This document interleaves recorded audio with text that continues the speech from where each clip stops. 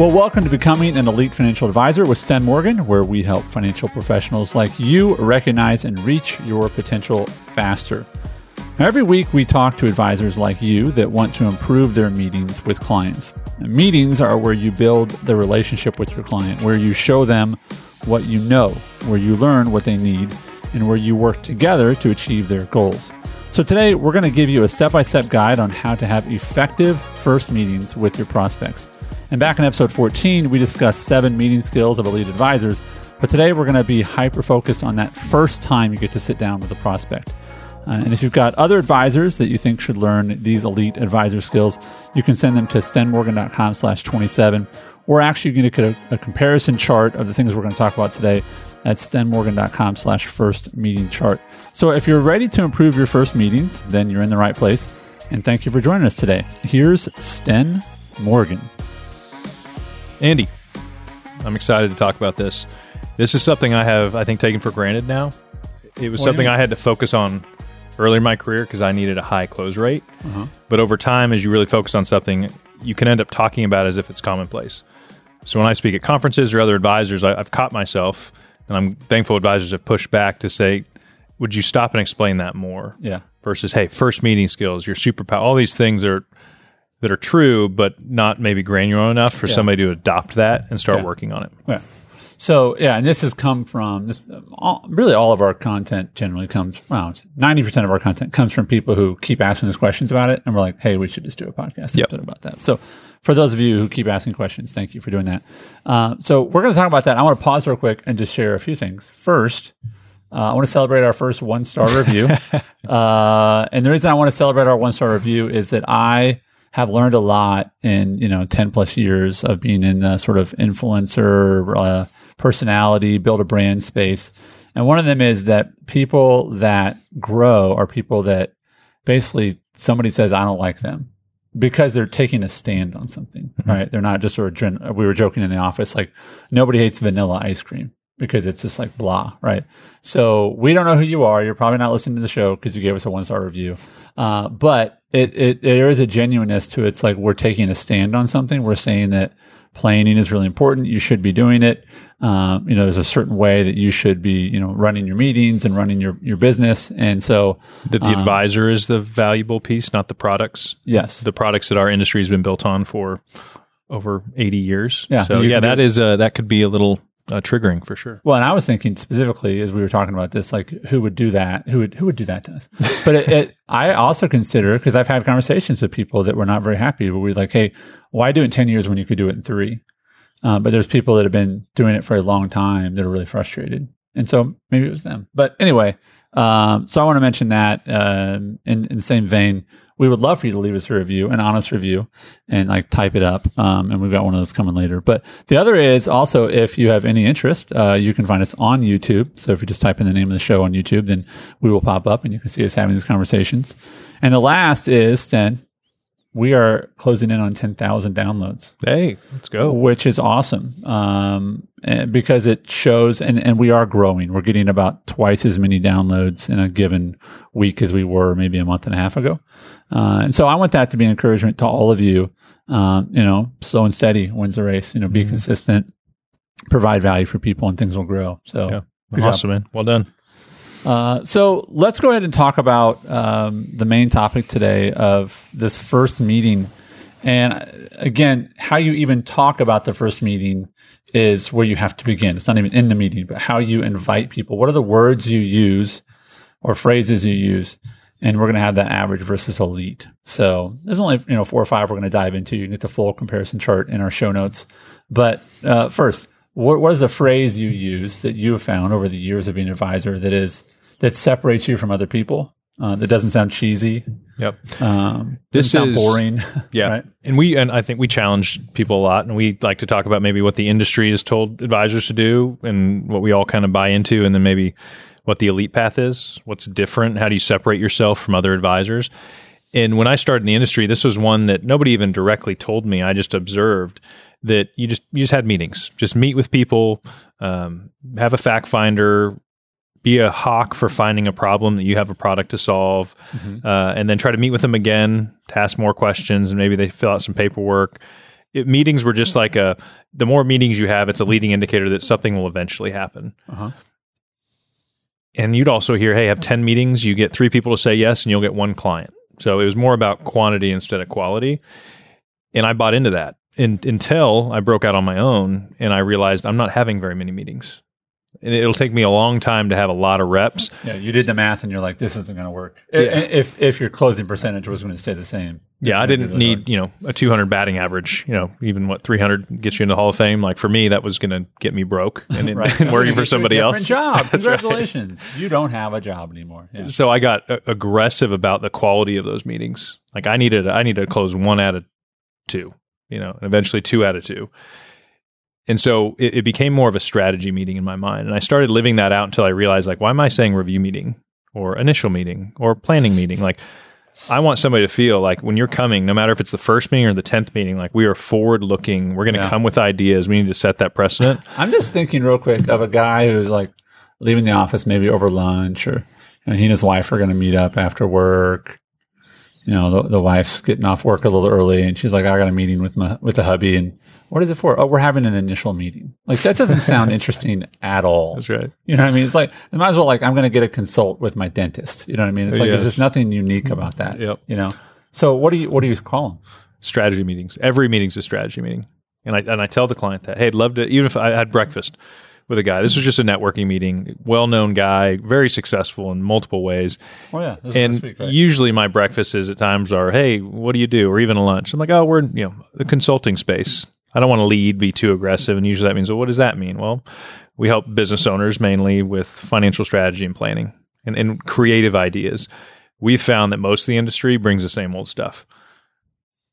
Most advisors don't talk that way because they assume the client knows they're different because they're saying stuff they think is different, but it's truly not. But it's not different. Yeah. And so we've done enough reps to realize what most people's experience has most likely been with advisors.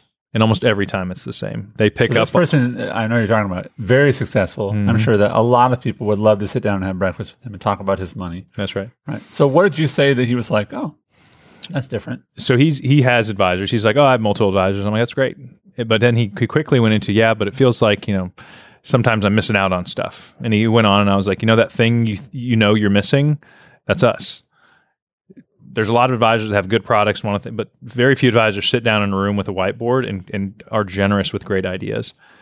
Because I feel like the fear most business owners or entrepreneurs or successful people have is that they're missing out on something. That their gut says there's a better way to do this. I just don't have the time to figure it out. And that pain point, if you push on it, by the end of it, he's like, yeah, it'd be great to talk more. And I was like, hey, let's swing by my office next week. We'll just kind of have a whiteboard strategy meeting. I'll share a bunch of great ideas, and I think it'll be great use of your time. I didn't say, man, how's your insurance? Like, hey, send me a couple of your statements before the meeting, and I'll analyze them, and we'll see what you can do. Like, we didn't talk about anything like that. It was, I have great ideas. I believe strongly that some of those ideas will help you. You should come meet with me. Completely different approach than I did when I was a young advisor. I think, too, the idea of strategy, you think of strategy in sports, war, right? Mm-hmm. What's your, and then you think about it in this space, strategy implies two people or a group of people working together to implement something. It's not just, here's a solution. Here's a thing. Strategy implies, thorough thinking, different angles, creativity, right? Literally you're creating a strategy together. And I just think for the consumer, for them to think, oh, I'm going to go have this strategy meeting is a completely different attitude or approach than I'm just going to have a meeting. I'm going to go have an initial meeting. Because those meetings come out of, I have a need and you might have something that fills that need. You have a need as the advisor? The client. Okay. And so it requires the client to have some general awareness of something's not working right now, or I'm unhappy with this other person, so I'm willing to let you look at it. Yeah. And that just starts, that's product focus from the beginning. Oh, gotcha. Versus, I'm not sure what you need yet, but based on the things you're saying, what it feels like, and this is this thing, if you, a practical, realize the pain or the fear that everyone has on missing out. And for a business owner, if you can say, the thing that frustrates me the most, and most business owners, and I'm a business owner, so I know, is finding out 5 years from now that I could have done something today that saved me a bunch of money in taxes. Yeah. And realizing I just didn't know because no one told me. And you just see these business owners like, I know. Like, I have this thing I just found out from this last year. I could have done this and I didn't even know. Yeah. That's exactly what I'm talking about. Yeah. So it has to be specific And the goal is not to unlay it out there and try to tell them about the products you have. It's just like, hey, come to my office. Let's get on a whiteboard. And I think that'll be probably the best 45 minutes you spend this week. You have to be able to say it with that level of confidence. The thing I love about that is they don't have to, I mean, they don't have to know the need. It's more of a fear of missing out. It's like, I don't know what I might be missing out on, but I know that I might be missing out on something. Yep. Versus going like, how's insurance? Fine. That's right. Because they don't know. Investments, fine. That's right. I mean, but they're probably not going to admit, oh, it's bad. Yeah, I haven't looked at that in 10 years. Right, right? So you're literally just inviting them to look forward versus like, let's review what you have. I bet it's bad. And then, right. you know, some people sell that way, Stan. You know that, like, oh, I bet your guy's a jerk. Oh, it's my brother. Oh, never mind. You know, so. he meant well. Yeah. So let's talk about so you're inviting people to a strategy meeting. I think that's super important. And then as they leave, I've heard you had these conversations. All right, well, we'll have our next strategy meeting, right? I mean, they're all strategy meetings. Yep. Talk about the average advisor. What is their focus going into? You know, they're getting their piece of paper, you know, and they're getting their folders ready, and they're walking in from their office to the meeting space. What is their main focus if you have a sort of an average advisor mindset? And this was mine, and this is where I lived for years. It was every advisor I was around thought this way. It was what we talked about in our group meetings. It's what was tracked for incentive, is what tool am I going to have in my tool belt or on my shelf? What product do I have to solve a problem in here? So my goal is to find the problem in this meeting that I can solve with a product. I need to sell something in here. That all sounds like it makes sense. Yeah. I mean, that doesn't sound crazy to me. No. And I think that's so many businesses. You know, here's my widget. I'm going to go knock on someone's door, and my hope is they need this thing, or somehow I'm going to convince them they may need it someday, and they're going to buy it from me. Okay. Totally fine. If you want to be average, if you want to do what's always been done and take the 10 plus year path to success. But I had to realize, like, yes, I have stuff on the shelf. I have products that can add value. I don't know yet to what extent they need it. Like I would not be creating honest urgency in meeting number 1 or meeting number 2 because I don't know what they need. But what I like to feel going into a meeting is, even if they don't need to buy anything, I have value to add. And if they're a good fit, they will pay me for my time. Okay. It's a completely different dynamic. So the dynamic is not, I'm here to find the pain. I have solutions. They're called products, or investing with me, whatever it might be. A different attitude, a different approach is to say, my goal is to be generous with my ideas. Yep. So you're measuring the meeting by how many times and how many ways have I added value through an idea, right? Yep. Right. So let me ask this question: what does that look like in a physical way in a meeting? What does that look like? One of our core teaching elements is quantifying the value of your ideas. Okay. Part of that is having a bank of ideas, and we work on this with our community and advisors we coach, is that there will be a hesitation in you moving from the old model to the new one. If this is you, there's other advisors out there that just want to say, hey, I'm going to sail off into the sunset, have my products. When somebody needs it, I'm going to sell it, and then I'll check in with them periodically. And if they have a problem, they'll reach out to me, and I'm going to do as much of that as I can to build a comfortable life for myself. If that's your path, great. We've chosen a different path. And ours is, we're going to overwhelm you with value. We are going to take responsibility for finding out ideas so that when you come in, we are prepared to ask great questions and apply these ideas where we can. But we're also going to take it a step farther and not say, oh, that's an interesting problem you have. Here's an idea that could work, generally speaking. We're going to take it a step farther and say, hey, that's really interesting. Have you ever heard of this account? Do you know if you fund this as a business owner, it's going to save you this much in taxes? Assuming you put this much into the account, and I'm writing this out on the board, about a 25% tax savings on a $40,000 contribution, that's a $10,000 savings this year alone. So instead of literally it goes on, if you're watching this on video, instead of me being like, oh, okay, that's interesting, Mr. Morgan, and I sketch it down on my pad of paper or whatever, and it just lives there, it's more of a, hold on, let me tell you about something and show you what it looks like, and let's actually put a number to it. That's right. Whenever possible. Talk about the number thing. Oh, I love it. All right. So this is the reason this is so interesting. And the principle here is the average person, the average advisor, avoids specific numbers. Mm-hmm. But this goes to literally the root, the heart of the industry, where like at the bottom of emails, right, on every communication or print, it says, what is it, past Past results do not guarantee future returns. Right. So it's basically saying, hey, every life insurance illustration that's Right. made up of assumptions, every Right. mutual fund illustration that's based on what that's done the last 20 years. Like, I lived in that space. I sold off of, and my crutch was illustrations. So let me and push back on projections. this end. Then how are you, why do you feel so confident that you should give them any measurable, quantifiable, hey, if you do this, it will be this. How do you feel good about that? Two fronts. One is to create appropriate urgency. Okay. Meaning, if I can quantify this, I believe people solve big problems, not small problems. If I create a small problem or don't quantify it, and those clients walk out my door, what are they thinking about? The next thing. Soccer practice? Yeah, I was like, they're not thinking about you. Yeah, the fact they didn't have dinner made yet. Like, Yeah. to them, it's like, that was fun. I think I heard some stuff, but life's happening. Yeah, nothing urgent. If I can find a good idea and create fair, accurate, appropriate urgency, and they're like, wow, he just mentioned that's a $50,000 thing if we don't do it. Uh-huh. Let's talk about that. Yeah. Or he wants to meet again next week. We should probably think about that. And the language around that, as I've seen you, as we've done illustrations for our members, things like that, like showing them how to do this, is you say, hey, just if we did this, here's a potential impact. Here's a potential. It's not like, and I guarantee that right. we don't Yes. use that sort of language. Yep. But people go all the way to the other side, Stan, and they just don't want to put a number to it. Oh, yeah. I mean, we still have these conversations. I had one this week. It's Thursday. I had this conversation with someone on Monday, and it was like, are you telling them the value of your ideas? Mm-hmm. And they're like, no. And that's why this person was charging like $1,200 for a plan. Mm-hmm. And they just like, I can't dream of charging more. And I was like, well, how much are your ideas worth? But they never would put a number to it. Yeah. And again, I'm like, that's not a contract. It's a whiteboard. That's right. You're just giving them a vision. And I also love how when you're in a meeting, you don't go, hey, next year, this is what this is. Most people don't do things for a year. That's right. Nor would you advise them to do it in a year. It's not you're not flipping a house. Yeah. Right. So it's a 5-year, it's a 10-year. Yeah. I mean, why would we keep the impact a secret?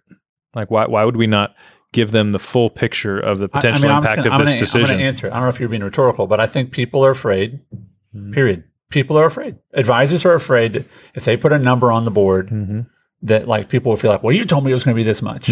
Or the industry would say, you can't do that. Yeah. I think people are afraid because they feel like that's a promise. And I think the sad part about that is that I think you're like, people know that's not a promise. Like, Yeah. But also it's like people aren't going to take action. Yeah. Because because they don't see the vision, because you didn't give them a vision. Yeah. I mean, imagine insurance world today. I sell somebody an insurance policy because they have an estate worth more than $22 million currently. If they die with more than that, there's an estate tax issue. Okay. What if when they die, the estate tax limit is actually $50 million? Well, no, you told me that it was 20. No, at the time it was 22. We were solving a problem then. I'm not promising I know the future, Right. but it's already happening. In investment world, if you say, hey, look at this mutual fund that did 10% last year, I think we should get into it. Right. I mean, you have no idea either. So I would argue this approach is probably the most accurate, honest way of communicating the value of ideas because it's tangible. It's as of today, if you do this thing, here's the result. If everything else stays the same and tax law doesn't change over the next 10 years, it'll actually save you this much. Yeah. That's clean. That to me, that is, and I know this because I've been doing it for years now, it's received so much better than, hey, here's some hypothetical stuff. It could work out. Yeah. There's kind of some fees in there, but just trust me, we'll kind of get to it. The client leaves like, I think I should do something. But there's something in me still that's unsure. And also Clients leave our meetings and they're Yeah. just like, that made total sense. Like, when should I sign up? The other difference is I see you take their numbers instead of like, if you just put $1,000 in the market today, in 30 years it'd be this. It's like, okay, but I'm not going to put $1,000 in the market. Like, I want to talk about the fact that, I need to do a SEP and, I want to start funding for my kids. Like, use real numbers. That's right. I mean, it sounds silly, but a lot of people are just like, they're so afraid to just use real numbers because they're like, oh my gosh, the real numbers is like a promise. No, it's a hypothetical, right? It's a potential. Yeah, but it's founded in today truth. You Yeah. might have to make one assumption or so just to kind of flush out the story, but it is up to us to educate and create urgency to solve the right problems. Right. So, then, we can go on that one So forever. again, on the average is to avoid specifics. An elite advisor says, no, here's a specific example. If you took this action, what could potentially happen?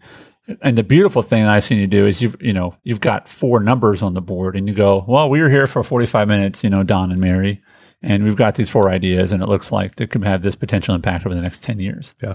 And they're walking out of the meeting, and Mary's going, honey, like that was a big number. We got to do this thing. Yeah. And you'll get, how can we work together? How do I pay you for that in meeting 1? And you'll say, oh no, we'll meet again another time and kind of talk about it. And after probably second meeting, I'll have enough information to kind of put together a proposal, how we work together. But by the time I propose anything to them, they've already in their mind said, well, he's already saved us $50,000 and he's telling us it's $15,000 this year to work with him.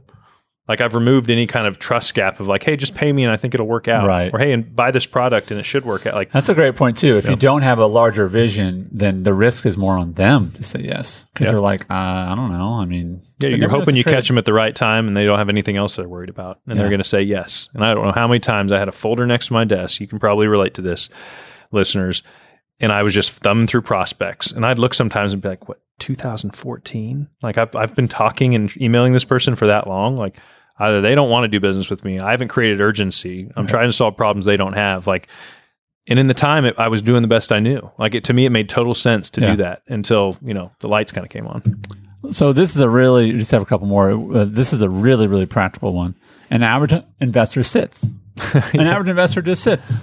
And it's like, well, nobody told me to do anything different. Am I supposed to dance? Am I supposed to, No, every advisor I talk to, and it's all I did. I have my file here. I'm talking to you across the table, asking you questions, and and then you get up and you're like, oh man, like the energy in the room's low. Your legs kind of hurt from sitting. Like versus no, stand up. Like get up, make it an energetic meeting. Like act like you are excited to be solving let's just problems. Stay real quick. It's awkward if there's nothing to do when you stand up. That's true. So just looming over them. Right. I'm just going to stand for the rest of the meeting and stand over you. So the elite advisor is standing up because, and we talk about this a lot. We won't go way into detail today, but you stand up because you've got something to teach. That's right. And you have a whiteboard. You're using a tool to teach them. Standing up and just talking and saying the same stuff and your hands kind of that's awkward. Flying around, that's a little weird too. But you're on a whiteboard and you are communicating, educating, even taking notes. I've coached advisors before. Like if you don't know how to illustrate an idea, and we've created videos for that and help people with, don't overcomplicate it. Just show them something visually they've probably never seen. Even if they've heard the idea 10 times, they see it in writing, it lands better. How often are you, someone shares like 7 or 10, facts that you go, hey, do you mind if because I've gone into your meetings after the meeting and you've got, you're erasing it as I come in, client privilege or whatever, keep it private. But it's like, you were writing them out because they just had some complexity. Oh, you've got this sort of business and you've got this going on that, the clients like to see that versus, it's in your notebook. Yeah, them talking, they've talked about it a lot of times to themselves or somebody else or CPA, but very rarely have they seen it organized on a whiteboard. Oh, you have 4 different companies. Let's talk about that. Yeah. That's how much time in your week, what percentage do you spend on each one of these? Okay, what income is coming out of each one of these? Okay, do you have employees for which ones? And all of a sudden you start painting this picture for them. And what's great is at the end of it, you get to look at it too, and you get to say, okay, this one's taking up half of your time, yet bringing in no revenue, and you're telling me that you don't really enjoy it. And then a question, do you think this is something you should keep spending your time on? Right. Or this other opportunity, which you say you enjoy more, you have a great person helping you run it and there's more income potential. What do you think? And they're like, wow, I haven't thought about it that way. Yeah. And all I did was just write up what they were saying. Yeah. It's like they literally just had not seen it That's right. Seen it that way. Yep. So stand up. That's have something the point there. Stand up, have something to do. Right. Teach. So last point I want to make. Not preach. Teach. Yeah, no, there you go. But the last part of this is that the measure of a meeting for the average investor or advisor is really what's the potential value for you as an advisor. You walk out of the room and you go, what's the potential for me and the potential for my client? But it's all about potential. But the elite advisor is saying, no, I know that when they leave, I have in fact delivered value. Like if I never see them again, they have a great impression of me. That's right. I think that difference is profound. It is. And part of this is you're realizing, are they a good fit for you? I've had some meetings where I'm like, it seems like all the stuff they're asking me for. There was a guy I met with, a business owner. He came in to talk. And by the end of the meeting, I realized he's just trying to raise money for his company. And that's his sole hope right now. And I could have talked about other things, but it wasn't even registering with him. We ended that meeting by saying, hey, just reach out in 6 months or so as things settle. It might be a good fit then. Right. That the meeting is also you vetting the other person. And so it's not all about what problem can I solve and what money can I make, but it's like, I'm going to add value because this person may come back Or, and this has happened a lot, and it never happened to me before, where somebody comes, they're not a good fit, or it's not time for them to work with you, but they refer somebody to you. Oh, nice. Just because of that experience, because you added so much value. Yeah, because when you left and they left, it was like, oh, that was a good experience versus we were maybe going to do something, but we never did. That's right. And again, it's the change or the difference I want you to hear is that you've got potential. Mm-hmm. Nothing's happened yet. It's all potential versus it's delivered. That's right. Right. If nothing else happens again, you've made a great impression on them. You've added value. And you are also deciding, do I want to have another meeting? And Stan, let me ask this as we wrap up. How many meetings do you feel like, percentage-wise, when you were really kind of early or just doing it wrong, ended up being potential meetings? Like, yeah, potentially we could do something. I mean, is every deal you don't close is a potential meeting? 9 out of 10. In the 1 out of 10 was just that I happened upon somebody that had to do something at that time. And again, most advisors, whether you feel it or realize it yet, most advisors are doing that still. They're saying, I'm going to meet with people, hope at that moment they need what I have to offer. Yeah. And if they don't, I'm going to kind of stay in touch with them until they have that need versus, and this is, again, probably why we're going to upset some people in this new model. Again, you like the old way, do it. In the new model, you are the value. Your ideas are valuable. Regardless of if you sell them anything, you can charge for your time and advice. And we have great clients now that may never buy a product because their business is great. They love to buy real estate, whatever it is. But having us on the team, they're willing to pay for that time because we give great ideas. I'm just like heavy with this because I think about living in all that potential. Could happen. It could happen. It could happen. And you're sort of haunted by what hasn't happened. Oh, yeah. And then you get frustrated with these people. Like somehow it's their fault. I remember feeling that. Like, I can't believe they're not meeting with me or calling me back. That's so rude. It's like, well, that's a me thing. Like I'm either getting the wrong people in the office or I'm not doing a good job to like identify urgency. And then finally I realized, well, it's just because what I have, they don't need right now. So either I need to add something that most people need, which is the route we went, financial planning, consulting, getting paid for my time and energy. Right. Or I need to just find different people. Yeah. And the people I was trying to find were working with other great advisors that all they did was manage money or sell insurance. And I'm trying to go toe to toe with them at 24, 25. Yeah. That was going to be I was on the 15-year path at that point of grinding it out. Right. Instead of saying, well, what are most advisors not doing? What's a differentiator for you, right? Yep. And it's great ideas, what you got. And so I hope that you will embrace that and understand that you can leave every first meeting if you're on the elite path and feel like I gave them tremendous value. Mm-hmm. They're going to be a great referral source. They're going to speak well of me. And we may never do business together. I mean, that's a great outcome, and that's the worst outcome. That's right. Right? Yes. That doesn't put food on the table.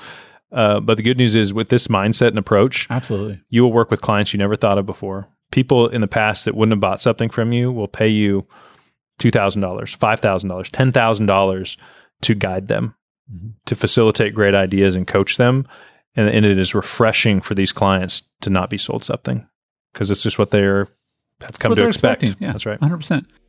Well, we've got a couple more episodes lined up that I'm super excited about. I'm thinking of a few of them. One of them was how do I start to look at my business as more of an organization versus an individual? Mm-hmm. That's one topic we're going to cover. Yep. That I think that one's going to be pretty awesome. And then we've got some more development on the superpowers as we've talked about before. Some more about team growth and team dynamics and hiring, and so we've got a lot of topics coming up in the near future. So thank you again for listening. I want to remind you one more time, you can get that average versus elite first meeting comparison chart at stenmorgan.com/first meeting chart. And as we mentioned earlier, we do appreciate your feedback and the questions that you send us. So if there's a topic that you'd like us to discuss, then you can go to stenmorgan.com/podcast and share it with us. We're getting a couple of emails a week from you all, and we really appreciate it. We'd love more, and the ideas have been great. Mm-hmm. So thank you again for listening, and thanks for being part of our community. We appreciate you very much.